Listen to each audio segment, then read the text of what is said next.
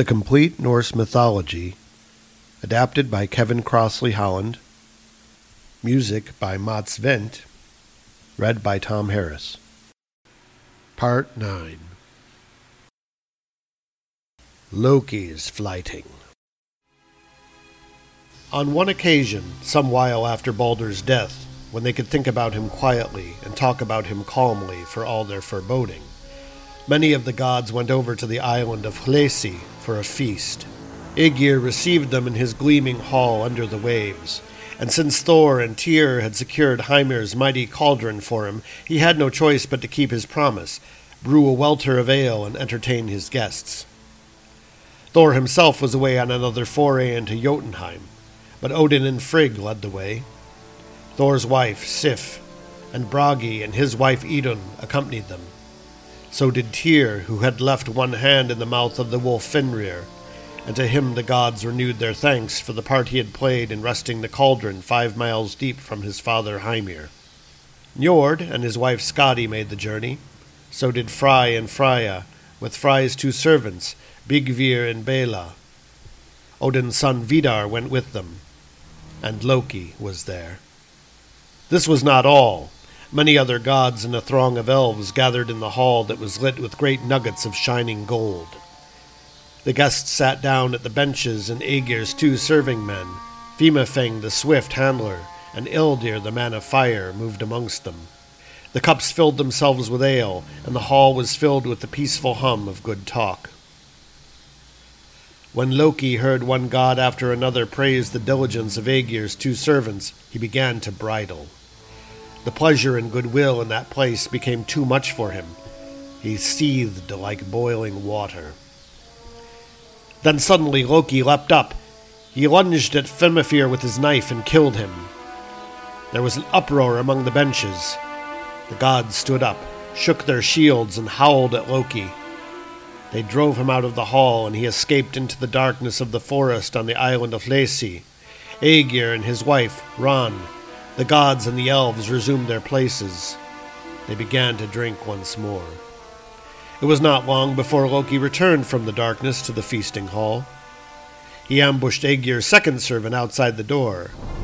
"Don't move, Elder," he said. "Not one step further until you've told me this. What's all the hubbub?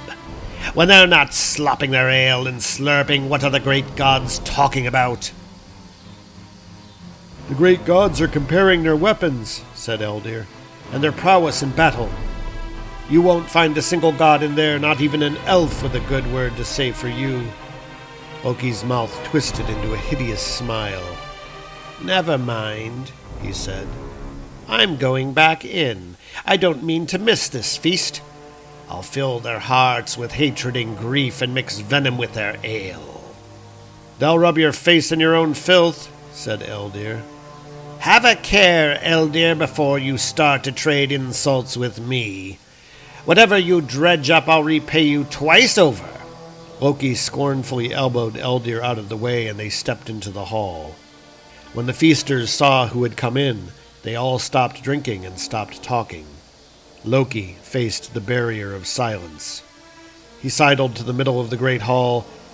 "Here's the Sky Traveler, and he's rather thirsty," he announced dryly. "It's a long journey to Aegir's hall. Would one of the gods care to bring me a cup of shining ale?" Loki stood motionless, his head swiveling as he surveyed the gathering ranged all around him. "Why are you all so silent, you dismal gang of gods? Haven't you one word between you? Either make room and give me a place at this feast, or else tell me I'm unwelcome." Bragi was never at a loss for words. He called out, "The gods will no longer make room and give you a place amongst them. You're not the kind of company they want at a feast." Loki ignored Bragi altogether and addressed himself to the High One. "Remember, Odin, how, long ago, we mixed our blood in brotherhood? You swore then that you would only drink if a drink were brought to us both." "Move up then, Vidar," said Odin, turning to his son. "Make room for the wolf's father at this feast. We don't want any more of Loki's troublemaking here at Aegir's hall." Vidar got up, poured out a cup of ale, and handed it to Loki. Then Loki looked around him, and anyone who was close enough to him could see his spiteful expression.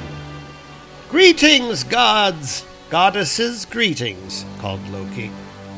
"I greet all this holy gathering, all but one, Bragi, slumped on the bench over there." Bragi shook his head. "If only you'll keep your rancor to yourself and spare yourself the fury of the gods, I'll give you a horse out of my own horde.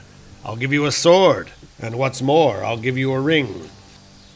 "Bragi the braggart," said Loki. "You've never had a horse or a ring to your name, and you never will have. Of all the gods and elves in this hall, you're the greatest coward. When arrows are loosed, you barely dare peep from behind your shield." "If I were outside," said Bragi evenly, "and not sitting here in Aegir's hall, I'd twist your head off, your miserable body. That would be a fair price for your lies." "If only your actions matched up to your big mouth," Loki retorted. "Look at Bragi sitting on the bench, as sweet and soft as any bride. If you feel so angry, why don't you get up and fight?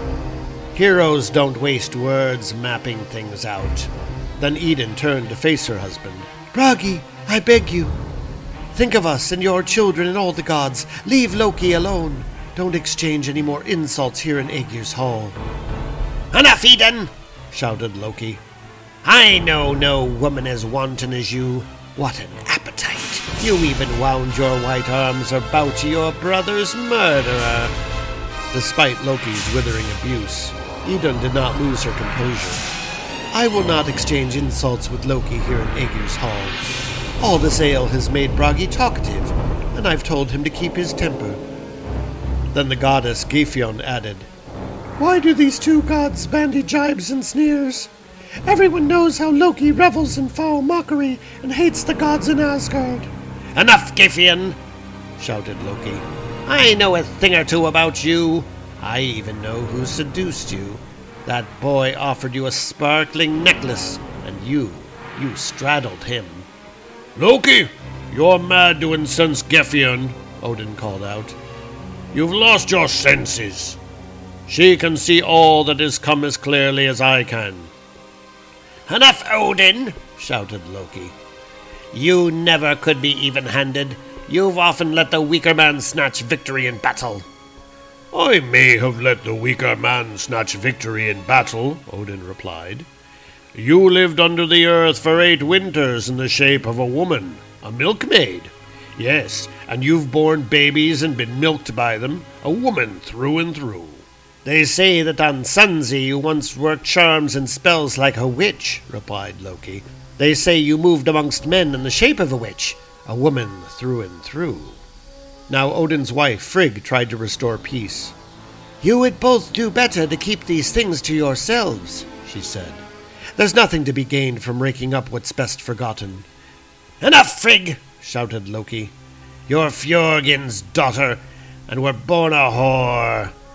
You may be Odin's wife, but you've shared your bed with his brothers Vili and Ve into the bargain."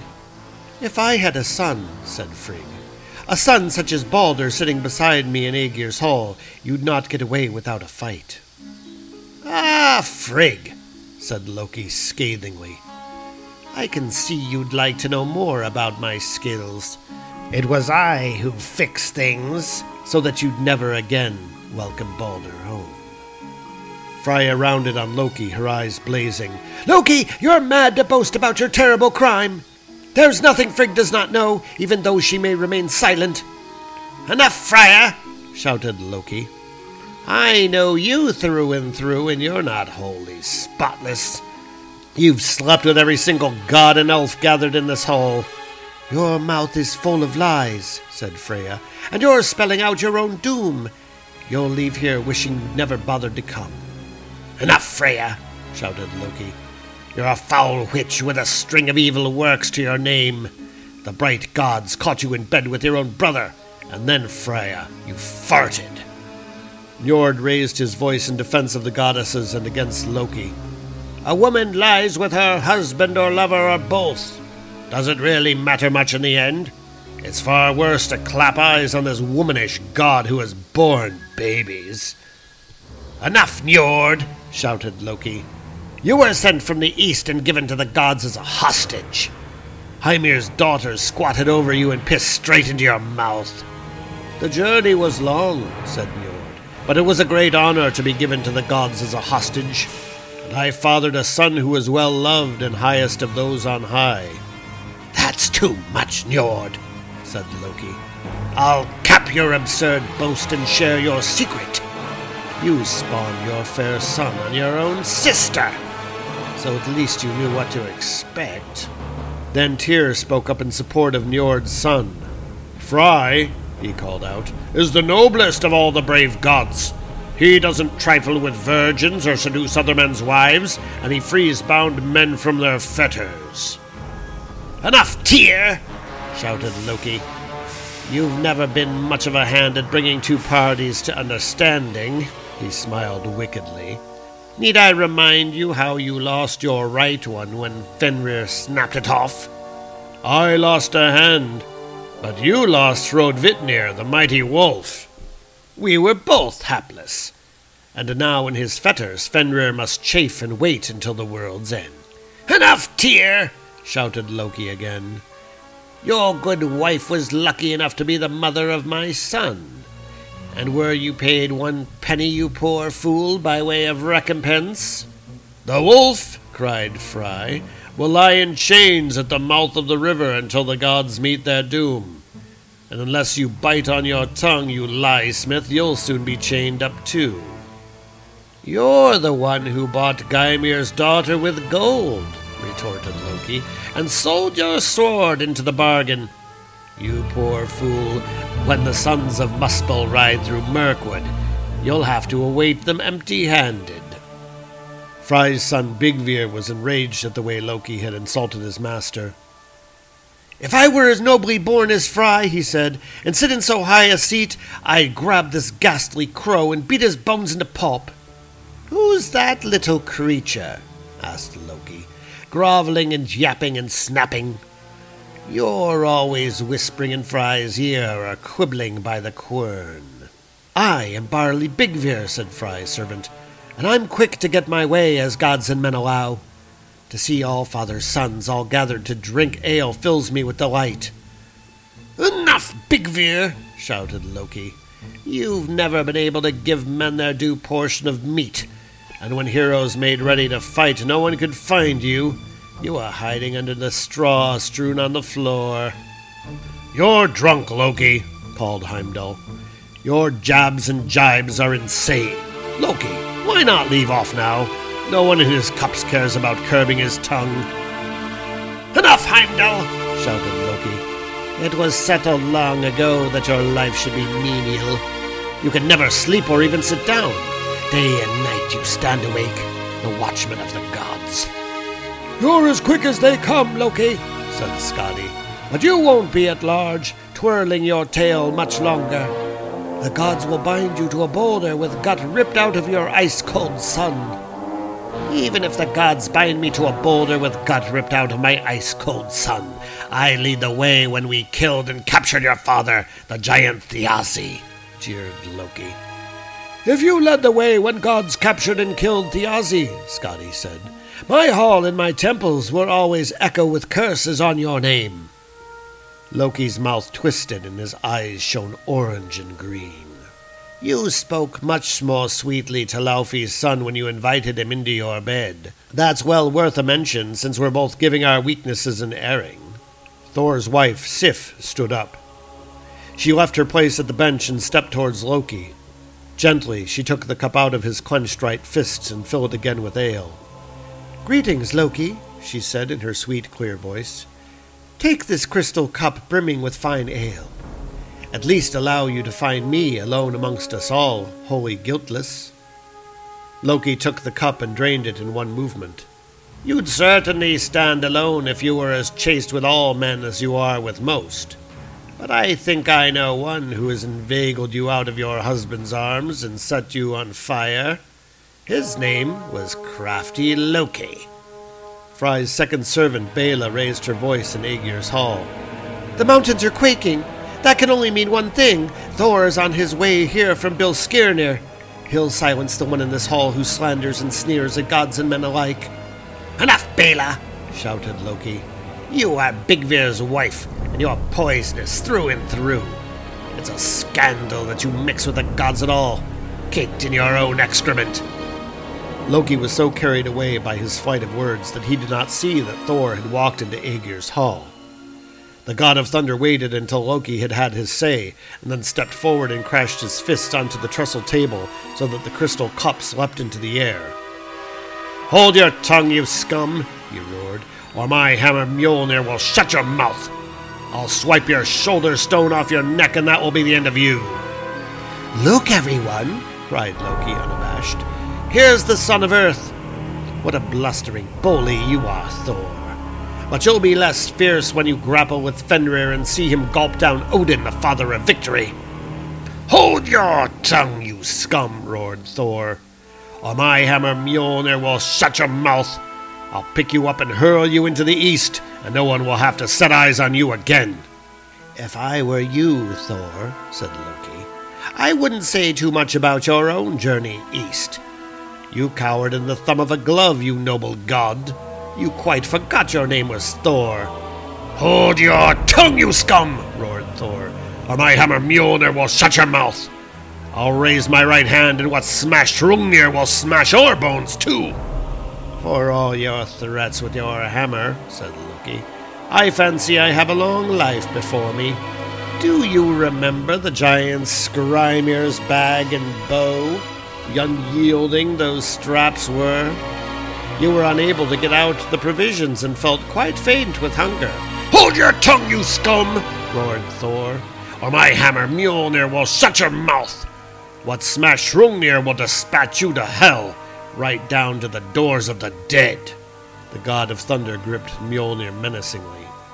Loki raised one hand and shook his head. "I've shown the gods and the sons of gods the sharp edges of my thought. But because of you and you alone, I think I'll take my leave now.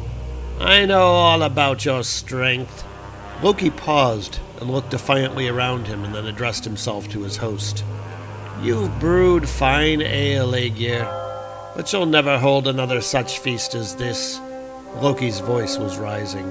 "Flickering flames will gorge on this hall and gut it and destroy everything you own. Your body will be flayed by fire." Loki turned and was gone, and his terrible words still echoed round the halls. For a long time the gods and goddesses and elves stared into their ale, shaken and grieving. In silence they sat, and in silence they rose and left Aegir's hall. The Binding of Loki. Loki knew that his days in Asgard had come to an end. He knew how soon anguish can give way to anger, and was sure the gods would avenge Baldur's death and detention in hell. He ran away. He made for a deserted part of Midgard, a remote place in the mountains at the head of a steep valley that fell into the sea. He found a hollow near Franang's Falls, and using the rock and rubble lying all around, built a low house that no man was likely to see until he had stumbled into it. It had 4 doors so that Loki could keep watch in every direction. Even so, he felt unsafe. When a gull circled and shrieked, or scree shifted on the mountain, or wind whistled in his walls, the trickster leapt up in alarm, certain that he had been tracked down. It didn't matter that days passed without a single visitor. Loki's anxiety grew greater day by day. He could not escape his own canker. He thought he might be better off if he were out of the house and in disguise. At dawn, the shape-changer often turned himself into a salmon and leapt into the seething cauldron at the base of Franang's Falls. The cross-currents whirled around him, the thunder roared above him. Still the salmon felt unsafe. In Loki's mind, it was not a question of whether, but of when the gods would catch up with him. But fearful as he was, hunted and in hiding, he was more fearful of vengeance, and vowed to remain at large for as long as he had the wits to do so.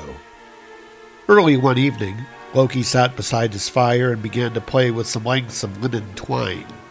He arranged them and rearranged them. He laid them out across each other and tied them and made them into a net with so fine a mesh that not even a small fish could hope to slip through it.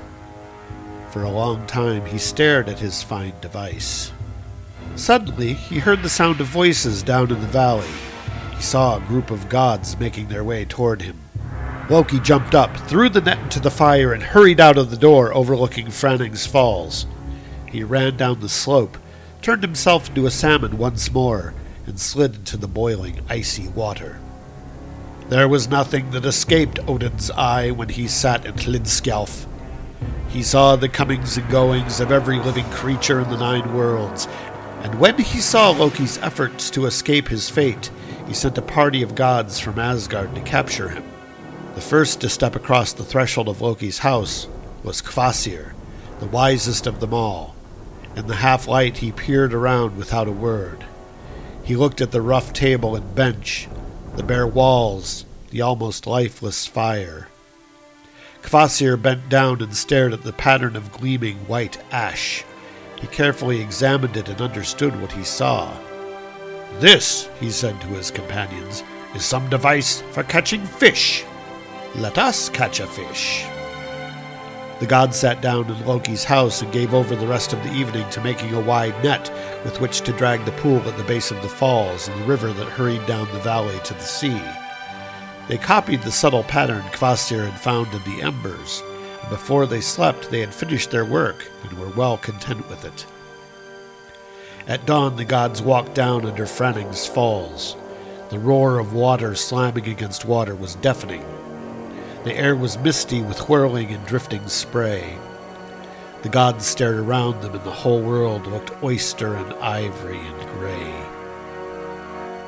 Then Thor took one end of the net, and motioning to the others to stay where they were, waded across the water. So the gods began to drag the river, and the salmon swam downstream in front of them.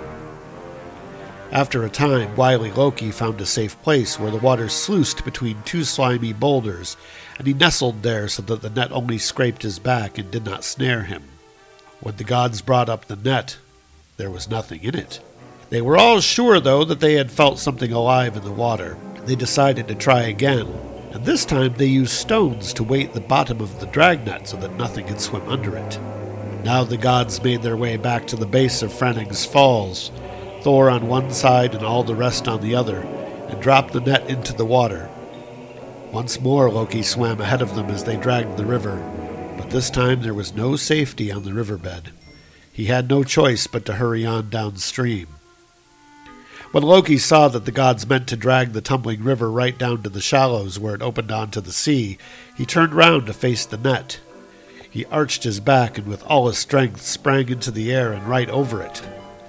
The gods shouted and pointed at the salmon shining in the sunlight. They hurried back up to Franning's Falls, and there they argued about how to catch it. Each god had his own idea, but in the end they bowed to Kvasir. He said they should split into 2 groups, one on either bank, all except Thor, who was to wade in midstream just behind the net. Now the gods began to drag the river for a 3rd time. As before, Loki swam downstream some way in front of them. He knew that only 2 choices were open to him, to squirm and jump across the long stretch of shallows into the sea, or to turn and leap over the dragnet again. He thought the gods might catch him before he reached the safety of deep water, and so he turned, arched his back into a rainbow, and sprang into the air. The salmon flashed in the sunlight and jumped clear of the net. Then Thor groped and clutched at it, and the salmon slithered through his hands. Thor held on and tightened his grip. He squeezed and stayed the slippery salmon by its tail.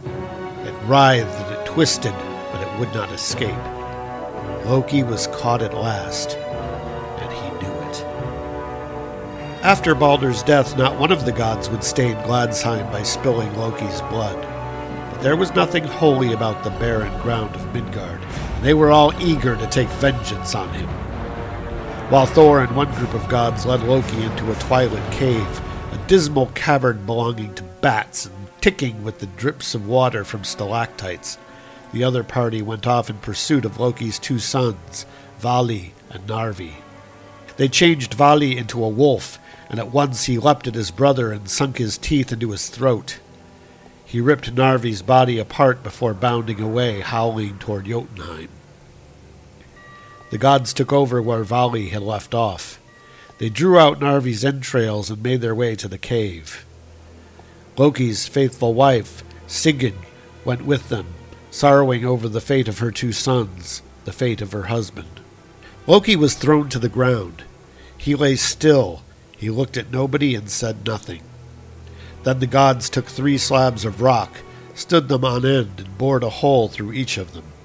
They stretched Loki over them, unwound Narvi's entrails, and bound him with the gut of his own son as no one had ever been bound before. They trussed Loki's shoulders to one slab, twisting the gut round his body under his armpits. They strapped Loki's loins to one slab, winding the gut round and round his hips. They clamped Loki's kneecaps to one slab, tying the gut round his legs. And no sooner was Loki bound than the entrails of his son became as hard as iron. Then Skadi carried a vile snake into the cave. She fastened it to a stalactite high up in the darkness so that its venom would drip straight onto Loki's face. For all his wiles and wit, there was nothing Loki could do. He lay still. He looked at nobody and said nothing. Then the gods left Loki there. No longer flushed but heavy-hearted and sorrowing, they left him to his fate, and to faithful Sigyn. Sigyn and Loki wait in the damp, twilit cave, listening to the eerie echoes of each drip, the sound of the silence, the sound of their own breathing. Sigyn holds a wooden bowl over Loki's face, and slowly it fills with the snake's venom. When it is brimming, Sigyn carries the bowl away and empties it into a rock basin, a fermenting pool of poison. Loki is left unguarded. He screws up his eyes.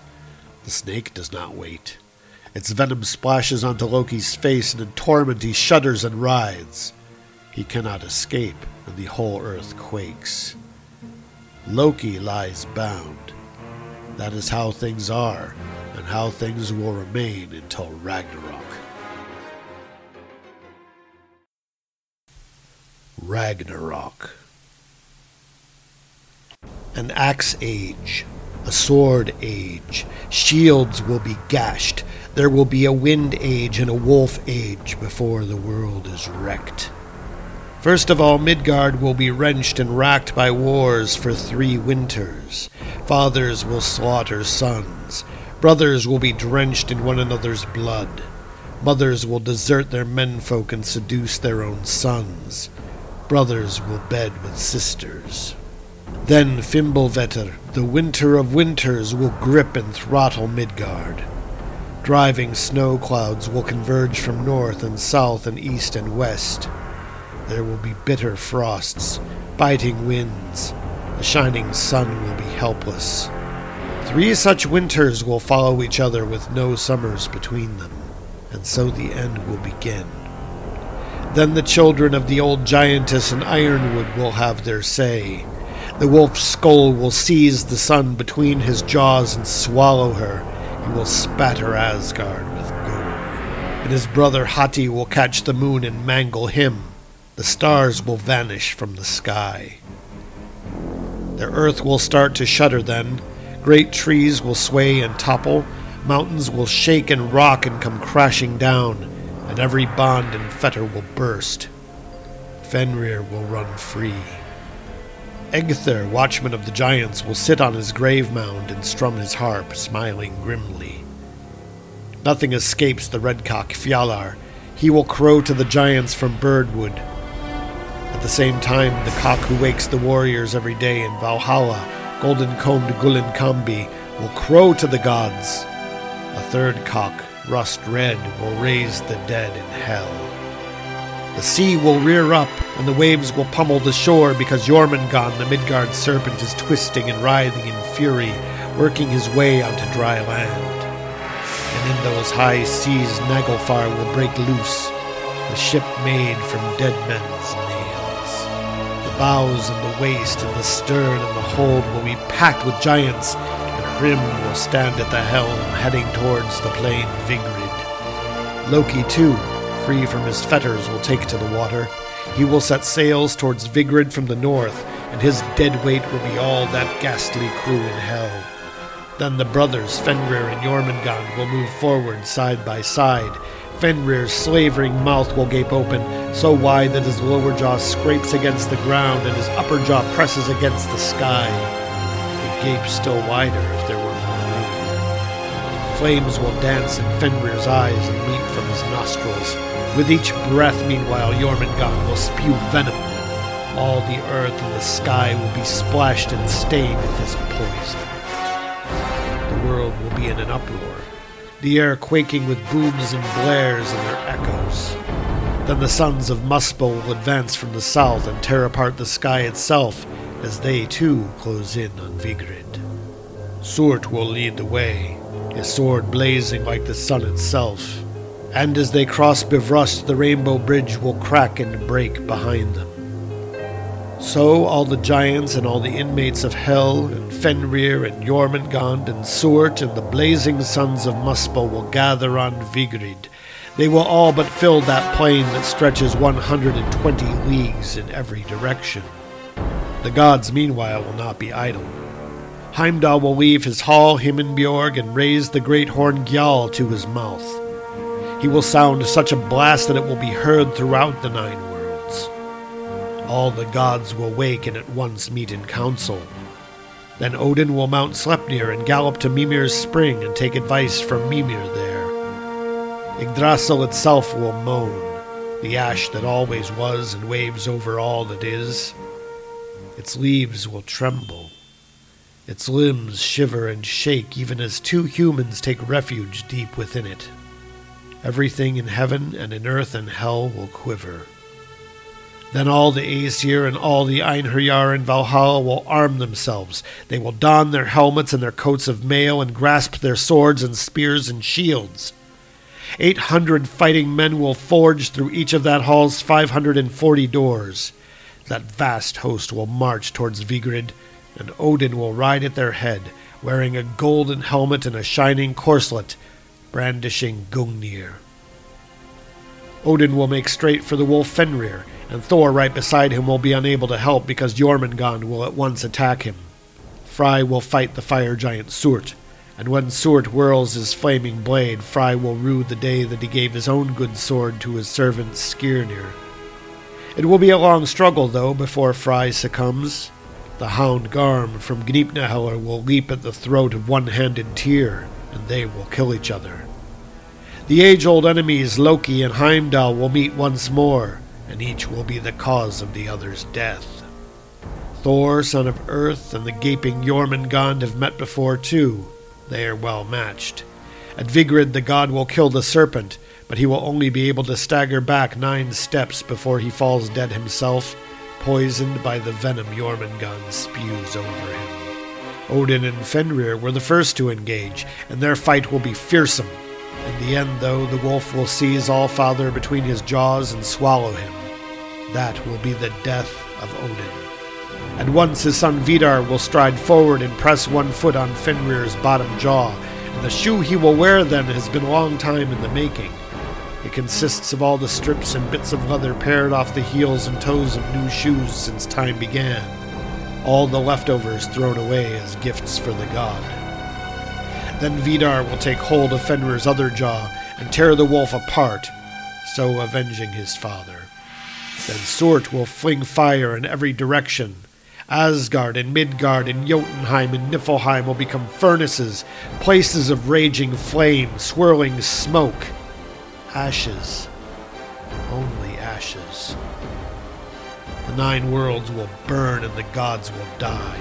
The Einherjar will die. Men and women and children in Midgard will die. Elves and dwarves will die. Giants will die. Monsters and creatures of the underworld will die. Birds and animals will die. The sun will be dark, and there will be no stars in the sky. The earth will sink into the sea. The earth will rise again. Out of the water, fair and green, the eagle will fly over cataracts, swoop into the thunder, and catch fish under crags. Corn will ripen in fields that were never sown. Vidar and Vali will still be alive. They will survive the fire and the flood and make their way back to Idavol, the shining plain where palaces once stood. Modi and Magni, sons of Thor, will join them there, and they will inherit their father's hammer, Mjolnir. And Balder and Hod will come back from the world of the dead. It will not be long before they too tread the new grass on Idavol. Honir will be there as well, and he will hold the wand and foretell what is to come. The sons of Vili and Ve will make up the new number, the gods in heaven, home of the winds. They will sit down in the sunlight and begin to talk. Turn by turn they will call up such memories. Memories such as are known to them alone. They will talk over many things that happened in the past, and the evil of Jormungand and the wolf Fenrir. And then, amongst the waving grass, they will find golden chessboards, treasures owned once by the Aesir, and gaze at them in wonder. Many courts will rise once more, some good, some evil. The best place of all will be Gimli in heaven, a building fairer than the sun, roofed with gold. That is where the rulers will live, at peace with themselves and each other. Then there will be Brimir on Okelnir, where the ground is always warm underfoot. There will always be plenty of good drink there for those who have a taste for it. And there will be Sindri, a fine hall that stands in the dark mountains of Nidafjord, made wholly of red gold. Good men will live in these places. But there will be another hall on Nastrond, the shore of corpses. That place in the underworld will be as vile as it is vast. All its doors will face north. Its walls and roof will be made of wattled snakes, their heads facing inward, blowing so much poison that it runs in rivers through the hall. Oath-breakers and murderers and philanderers will wade through those rivers. Nidhogg too will outlive the fire and the flood, and under Yggdrasil he will suck blood from the bodies of the dead. The two humans who hid themselves deep within Yggdrasil, some say Hodmimir's wood, will be named Lif and Lifthrasir. Surt's fire will not scorch them, it will not even touch them, and their food will be the morning dew. Through the branches, through the leaves, they will see light come back. For before the sun is caught and eaten by the wolf Skoll, she will give birth to a daughter, no less fair than herself, who will follow the same sky path and light the world. Lif and Lifthrasir will have children. Their children will bear children. There will be life and new life. Life everywhere on earth. That was the end. And this is the beginning.